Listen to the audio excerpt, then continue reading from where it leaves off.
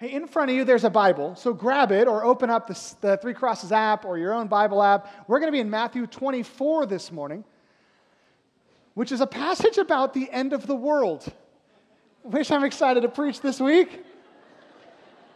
World is coming to an end, according to Jesus, in Matthew 24.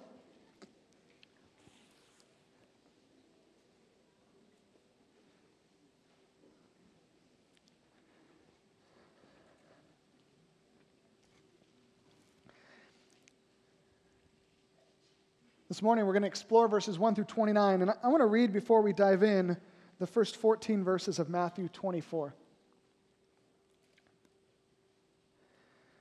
And Jesus left the temple and was walking away when his disciples came up to him to draw attention to its buildings. "Do you see all these things?" he asked. "Truly, I tell you, not one stone here will be left on another. Every one will be thrown down." As Jesus was sitting on the Mount of Olives, the disciples came to him privately. "Tell us," they said, "when will this happen? And what will be the sign of your coming and of the end of the age?" And Jesus answered, "Watch out that no one deceives you. For many will come in my name, claiming, 'I am the Messiah,' and will deceive many. You'll hear of wars and rumors of wars, but see to it that you're not alarmed. Such things must happen, but the end is still to come. Nation will rise against nation, and kingdom against kingdom. There will be famine and earthquake in various places. All these are the beginning of birth pains. Then you will be handed over to be persecuted and put to death, and you will be hated by all nations because of me. At that time, many will turn away from the faith and will betray and hate each other, and many false prophets will appear and deceive many people.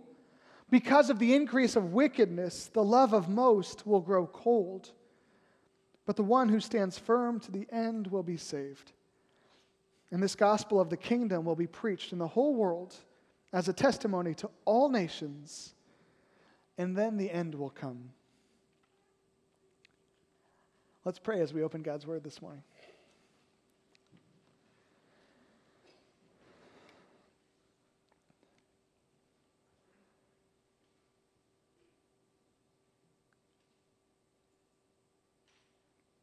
And Father, after a week like this, it's nice to know that you are up to something. We sing these songs this morning and are reminded that you're on the throne, that we have no other king but Jesus, Lord of all. We come into this place, some of us with heavy hearts, with fear about the future, wondering where our nation will go, wondering what life will look like for us and our children in this place. And yet we sing praises to you, and we catch a glimpse that there's something more above this earthly kingdom that we want more of. We know it's not an accident that our text today landed on the end times, and we pray that you would show us why. Many of us have already been thinking about the end times this week, and so we come to you and we ask, what does a text like this have to do in a week like this? What do you want us to think about as believers in a nation that is where our nation is at today? We pray that you would give us wisdom. As this passage even says, near the end times, as love grows cold and hard-heartedness reigns, we pray that we would stand firm until the end by being those whose love never cools, but who always loves and always bears with those in need and always serves those around us. Let the love of Christ be displayed through us, especially in these times when it seems like life feels cold and hate-filled so often. Guide us this morning, even through this text. Help us to see what you would be saying to us if we were asking you these questions the disciples asked you. And show us how you want us to live. We pray these things in Jesus' name. Amen. Well, that was an interesting election. Now, this is just my opinion, but I never saw that coming. I know neither of the polls, but I never saw that coming. And yet here we are. I saw some people on Facebook said, the sun still rose on Wednesday. Okay, that's a start. That's good. It's not the end of the world. And yet then Matthew 24 shows up and says, well, maybe it is the end of the world. I feel like this election was different than other ones. Did you feel that? Back in the day, I'm not that old. I probably lived through 9 elections. And usually an election passes and you voted for someone and you didn't vote for the other, and then you're kind of bummed or you're kind of excited. This one just seems different. I didn't hear a lot of people in the weeks before the election really stoked on either candidate.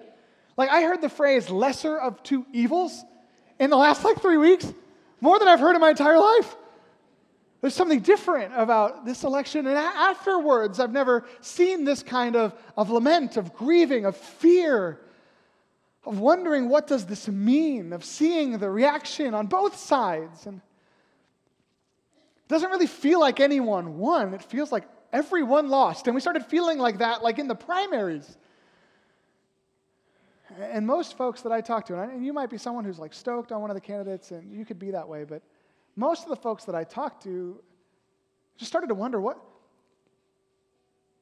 is happening that these candidates were the best and the brightest that we can discern as a nation? What's happening to our representative republic? What does this mean? And we don't want to think about the end times, right? Because that seems silly. But then, did you see Time Magazine's cover last week?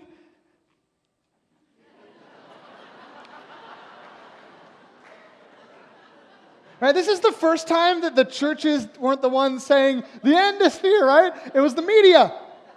Right, and sure, I'm sure what they were saying was hey, we've just got a few days left. The end of the election is near, right?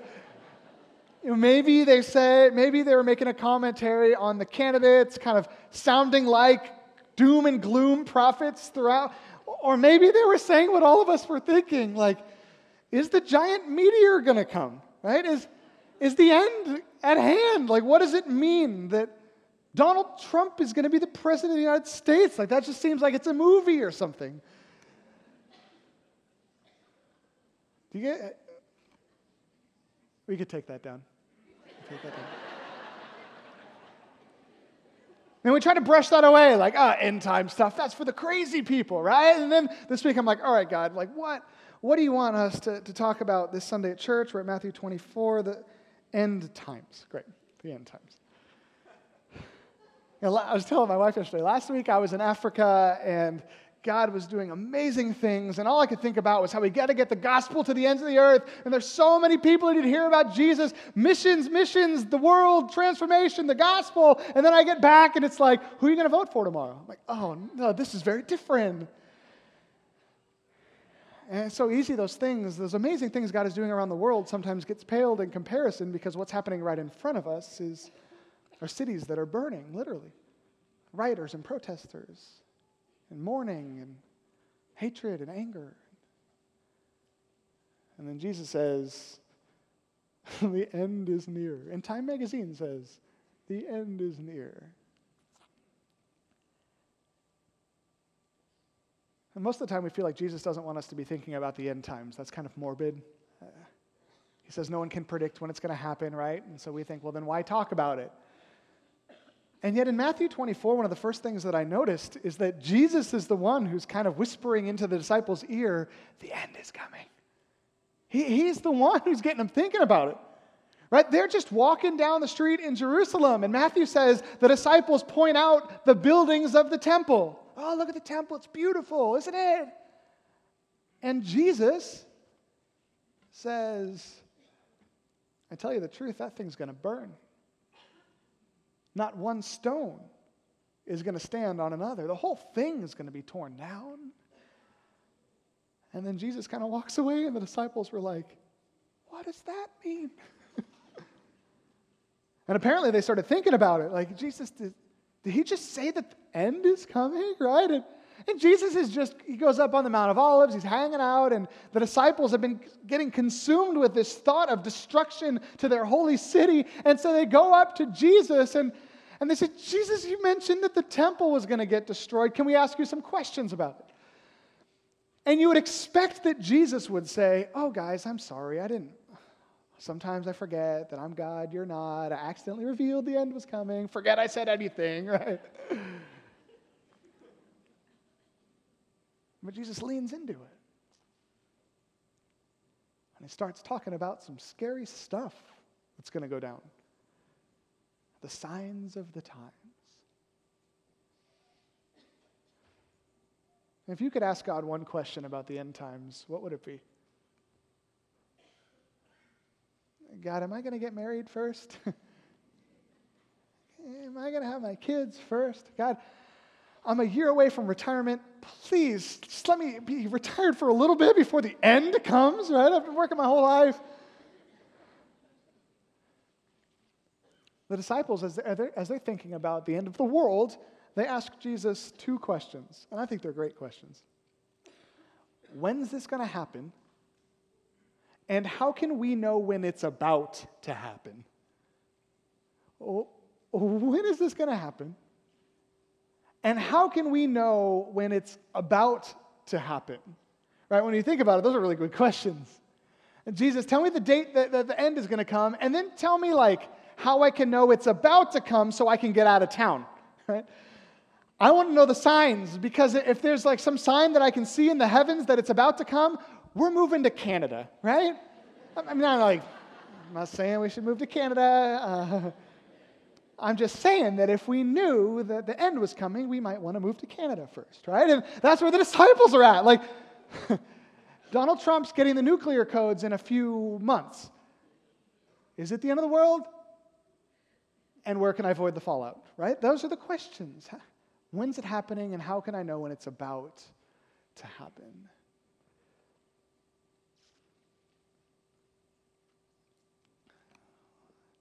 And Jesus, he doesn't make things any easier for them. He doesn't say, oh, don't worry about that. Oh, yeah, it's just going to happen quickly, like getting hit by a train. You're not even going to worry about it. Oh, don't worry about it. You're just going to see a missile in the sky, and poof, you're going to be in heaven. Don't worry about it. And Jesus says things are about to get real scary. He says, there's going to be wars. There's going to be rumors of wars. There's going to be famines. There's going to be earthquakes. There's going to be wickedness. It's not going to be good. Oh, and then you're going to be handed over to be persecuted. Everyone's going to hate you. A lot of y'all are going to die. This is how you know it's coming, he says. A lot of people are going to fall away from the faith. Love is going to grow cold. Hatred's going to reign on this earth. Some of you are going to make it to the end. The gospel's going to get to all nations. Then the end will come. That's what life looks like as you look down on the horizon, Jesus says, in response to, how are we going to know when the end is coming? I remember when I was in seminary, I had a professor tell me that the Lord's Prayer, half of the Lord's Prayer, is asking Jesus to come back and set up his kingdom. And so he said, so every day when you pray, you should pray that today would be the day that Jesus comes back. I'm like, all right, I'm going to do that. That's cool. And so I go out that next morning. I'm like, Jesus, I pray that today is I don't want you to come back today, though, because, I'm going to the movies with my wife tonight. I like the idea of the end coming, just not yet. And you can imagine the disciples, right? It's not like Jesus says, hey, the end is going to be like pulling off a Band-Aid, right? Jesus says the end is going to be like someone plucking every hair out of your body really slowly, and it's going to get worse. It's going to be bad.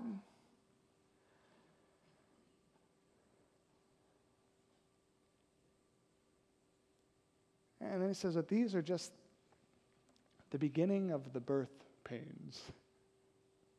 Birth pains aren't fun. How many of you have had a baby? Are birth pains fun?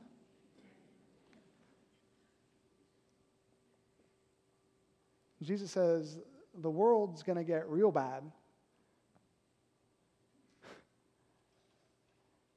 But that's not the end of the world. It's just the beginning of the birth pains. In Genesis 6, God does destroy the world with Noah and the ark. Remember that story? And the flood. And everyone except for 8 people die in a worldwide flood. And they come out of the ark. They're looking around. And Can you imagine what the world would look like if millions of people died? And God says, hey guys, I want to give you a sign. It's a rainbow. I'm going to put it in the heavens. And every time you see it, I want you to be reminded that I'm not going to destroy you again by water, right? I'm not going to flood the earth again, which I think is a really helpful sign. So can you imagine what it would be like to be Noah and you come out of the ark and you're like, oh, good, I'm so glad that's over. And then it starts raining again. And everyone's like, oh, no, it's happening again, right? God's like, no, hold on. Look at the sky. There's a rainbow. It's just a reminder. I'm not flooding you. It's just rain this time. It's just rain. It's going to stop. So God said, for the rest of time, every time you see the sign of a rainbow, it's going to remind you that I'm not going to judge the earth in water again. And Jesus does the opposite thing here. Jesus says, I want to give you a sign. I want to give you a sign that shows you that I am going to judge the earth. And this sign is sometimes it's earthquakes. Sometimes it's famine. And sometimes it's hunger and starvation. Sometimes it's war. Sometimes it's rumors of wars. Sometimes it's kingdoms rising up against kingdoms. Sometimes it's persecution and hatred and violence. Sometimes it's people falling away from the faith. Sometimes it's whole societies going cold in their hearts and being driven by hatred. All of those things, when you see them, that doesn't mean the end is coming. It's a sign that I've given you to remind you that the end is coming someday. It's kind of a bummer sign.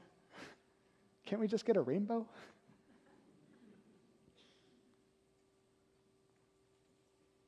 And Jesus says this isn't the end. It's just a sign that the end is coming.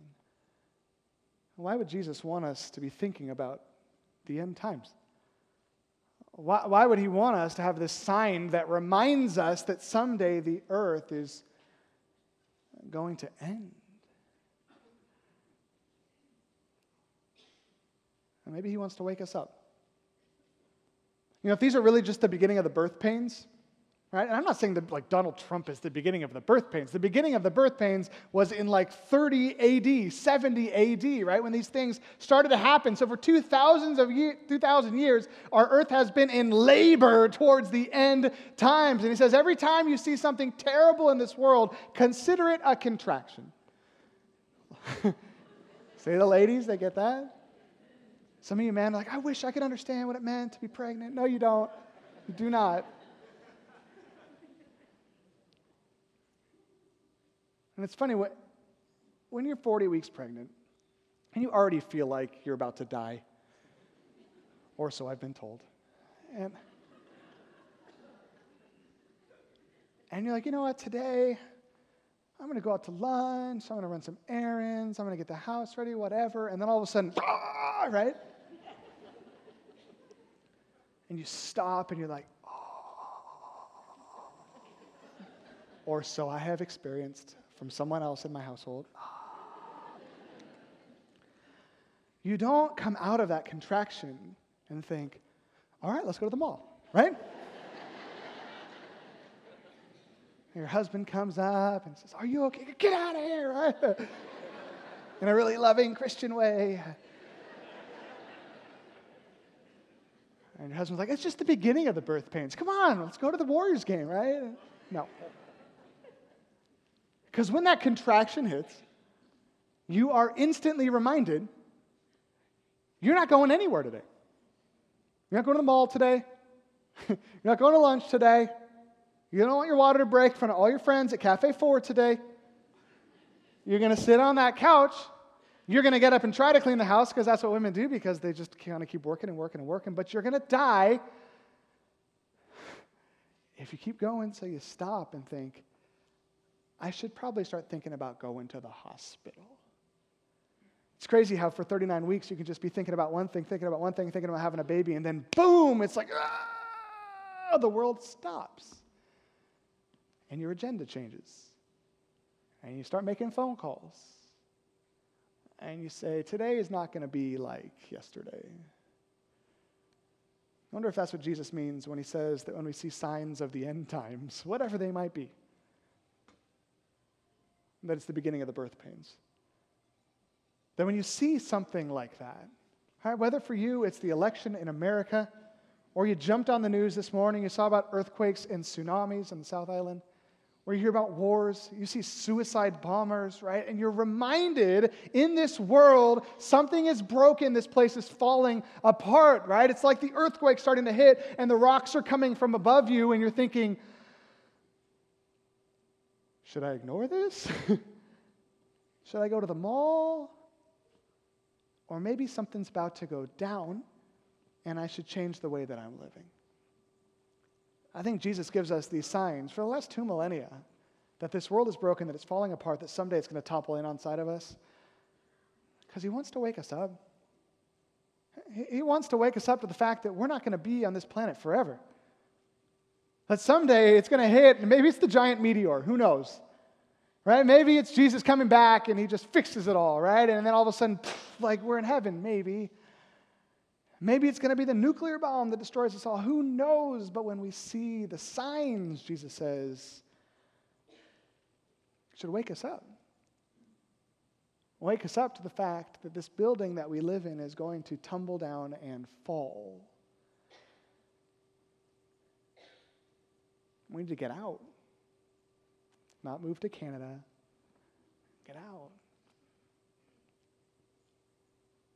Now, for the disciples that Jesus was talking to, this was really real. He was talking about their city. He says, these things are going to happen in your generation, right? These things that we're talking about, this temple being destroyed, the stones falling down, the beginning of these birth pains, it's going to happen to y'all, he says, to the disciples. This was real. And so they're not just thinking, oh, that's nice. When I see my city burned down by fire, I should think about the end times. They got to do something.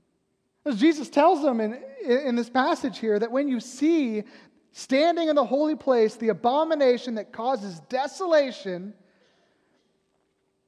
let those who are in Judea flee to the mountains. He said, you're going to see some of this. You're going to see Rome come into your city. You're going to see these pagans march into your holy place, into your temple. You're going to see them lighted on fire. You're going to see them push the stones down. You're going to see them murdering your countrymen. This is going to be real for you. And when you see that, run. Get out of the city. This is real stuff that's happening. It's not just metaphor. The building is literally going to be crumbling down away from you, and it's going to be devastating. So pray that it doesn't happen in winter where you will die of exposure in the mountains.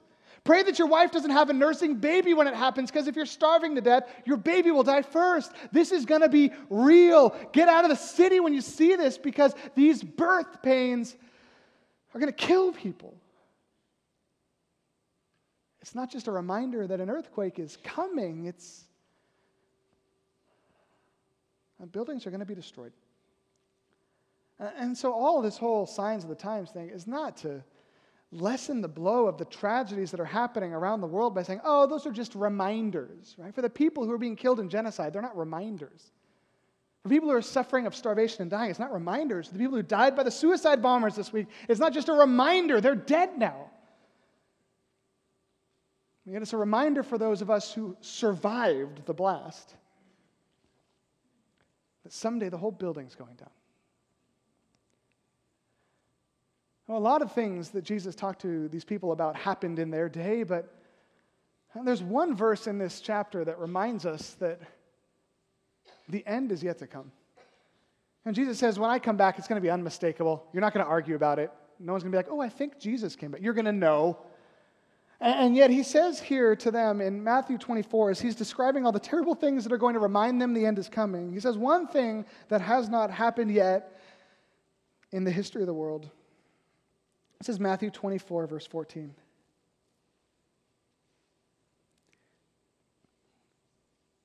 So messiahs are coming, wars, nations rising against nations, famines, earthquakes, persecution, martyrdom, hatred, false prophets, wickedness. And then he says this, and this gospel of the kingdom will be preached in the whole world as a testimony to all nations, and then the end will come. This gospel of the kingdom will be preached in the whole world as a testimony to all nations, and then the end will come. For those of us here in America, we can be like, oh, good. Jesus isn't going to end the world anytime soon because there's still plenty of people who haven't heard the gospel around the globe. This isn't supposed to reassure us. It's supposed to mobilize us. Right? If it's true that someday the whole world is going to come crashing down around us like a building, if it's true that the earthquake has started and we're reminded that the foundation has been shook and someday it's going to tumble down, those of us who know Christ, if we know that that's going to happen, we could either run and flee to the mountains and say, at least we're safe. Or we could read this passage and realize that Jesus is saying, I'm holding up this building for now because there's still people inside that you need to rescue. There's still people in rooms that have never heard that there's an earthquake happening. There are still people in nations who've never heard the name of Jesus. And if the whole temple we live in is destroyed today, the entire community, the entire nation, the entire people group will perish eternally without ever having understood and heard and embraced the gospel. And so when we see the signs that someday the world's going to come to an end, Jesus says, know that the only reason this building hasn't fallen down yet is because there's still people inside who need to be rescued. I mean, last week it was amazing to go to Sierra Leone and see so many people understanding and coming to the truth of the gospel for the first time. About a decade ago, Sierra Leone was 90% Muslim, 5% African traditional religion, 5% atheist, hardly any Christians. Now it's 40% Christian. Because God is working, and I'll tell you about it later. God is working in these miraculous ways to transform entire cities and villages. We've visited villages that had never heard about Jesus for the history of the civilization of the village. And then last year, a guy walks in and says, hey, let me tell you about Jesus. Now they're all Christians, right? It's happening. People are getting saved and transformed before our very eyes in Sierra Leone, and it's so exciting. And then we went to Senegal. Senegal was very different. We talked to a guy named Tama in Senegal who said, I'm the only Christian in my entire village. I'm so glad you guys came and prayed with me. I'm the only one. It's hard. It's lonely. No one knows Jesus but me. We talked to these three guys who were fired up. They just received the gospel through crazy supernatural means, and they wanted to follow Jesus. They said, we need to take this message to our people group because there's 500,000 of us, and we're the only Christians.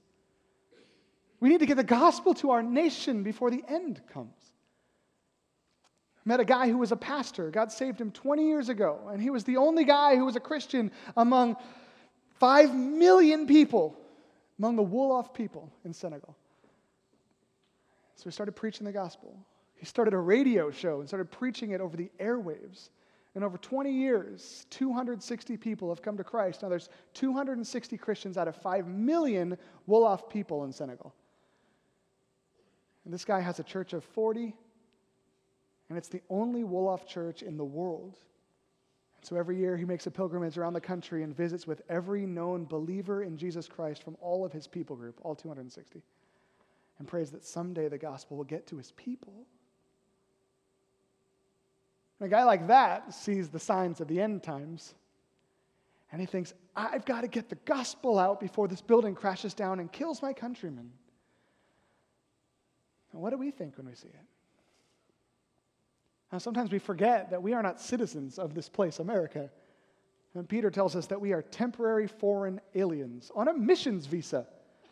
We're here for a while. God has appointed the time and the place where we would live so that we might be a light to this place and bring the gospel of the glory of God to the people around us. Sometimes we forget that there are whole nations and cities and villages and languages around the world that have never heard the gospel. And so if this building came crashing down today and Jesus came back, an entire civilization would be wiped away with no hope of heaven for eternity. And Jesus says, I'm not going to let the building crash until those people hear. And so we can either say, oh good, fire insurance. Or we can say, someone's got to go into that building and get those people out before it burns. In a sense, Christians are the firemen of the world. Right? World Trade Center is hit, it's crashing down, everyone's storming out, and the first responders are going in. We need to be those people that when we see that this world is crumbling around us, we're going in. We need to be the people going into Syria as the people are coming out of Syria.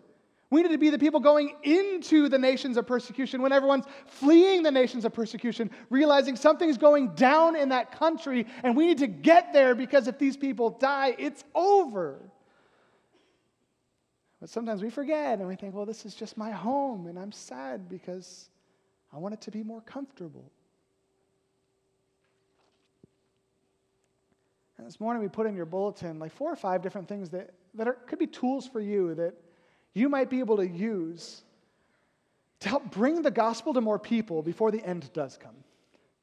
I mean, you can look at it right now if you want to. Operation Christmas Child. And some of you have already done that. You filled those shoe boxes. We put a story of the gospel in those shoe boxes. We send them to communities where people are far from Christ, and these kids open them, they read the story of the gospel, and they're transformed forever. That's something you might take part in, to see the gospel go to the ends of the earth. We need 30 more volunteers to help us pack and organize and do all these shoe boxes. Head out to the table, find out about that after the service. Our Christmas outreach and Cafe 4's 4th birthday party this week, those aren't just parties we throw ourselves, right? We create tools here at Three Crosses that you might use to introduce lost people to the ministry of the gospel. Bring them to the Christmas presentation and say, I want you to see what we believe about Jesus. Bring them. It's an amazing tool to bring folks along who would never go to church to come and see the gospel before their eyes. Or bring them up to the coffee shop. If they're weird about going to a church Christmas production, say, hey, we're just selling lattes, right? Come on up. It's a party. No one's going to twist your arm and make you pray a prayer or something. Just come with me. Start building relationships with people and inviting them along. Use these tools. Now, this Saturday, we've got our Village Conference. That's a conference for anyone who's interested in adoption or foster care or advocacy. Whether you feel compelled to bring a child into your home or you just feel compelled to come alongside the fatherless in our community, we'll have seminars and equipping to help you figure out how you can play your part well in caring for those in our community. Even in a few minutes, we're going to get an update from one of our missions partners, Faith Comes by Hearing. And Faith Comes by Hearing, it is an amazing ministry because of all these people groups that don't know Christ, a ton of them, they've never heard the gospel, have never heard the Bible, and they can't read. So you can't just like airdrop Bibles into their communities and say, read this, trust me, it's amazing. And so Faith Comes by Hearing has people translate the Bible into the language of people who've never heard the Bible before and drops them these, doesn't like drop them from the sky, hands people these, almost like these MP3 players where they can listen to the message of Scripture and find Jesus that way. It's a really cool ministry. When we were in Sierra Leone last week, we met a ton of people who got saved just by reading the Bible. So Faith Comes by Hearing comes alongside that and says, here, support us, and we'll put these audio proclaimers together. We'll hand them out to people who can hear the Scriptures and be transformed. All of us have a part to play in seeing the gospel go to the nations. The question is, what has God called you to do? And if this election is a wake-up call for you, and if the news is often a wake-up call for you, you're wondering, man, what does it all mean? It means the world is ending someday. And we've got a job to do before it does. And so maybe you're called to live here as a missionary for Jesus Christ. Maybe you're called to go overseas for short-term or long-term as a missionary for Jesus Christ. Maybe God has called you to support a missions agency or support works going on in our community or around the world. Whatever He's called you to do it. And if the one reason that this election happened this way is to wake up the church to be on mission for Jesus, let's take it and go with it. Let's pray that God does amazing things through those of us who are surrendered to Him. As the love in our country starts to go cold, let us be those who bring the warmth of the love of Jesus to our country and to the nations as well.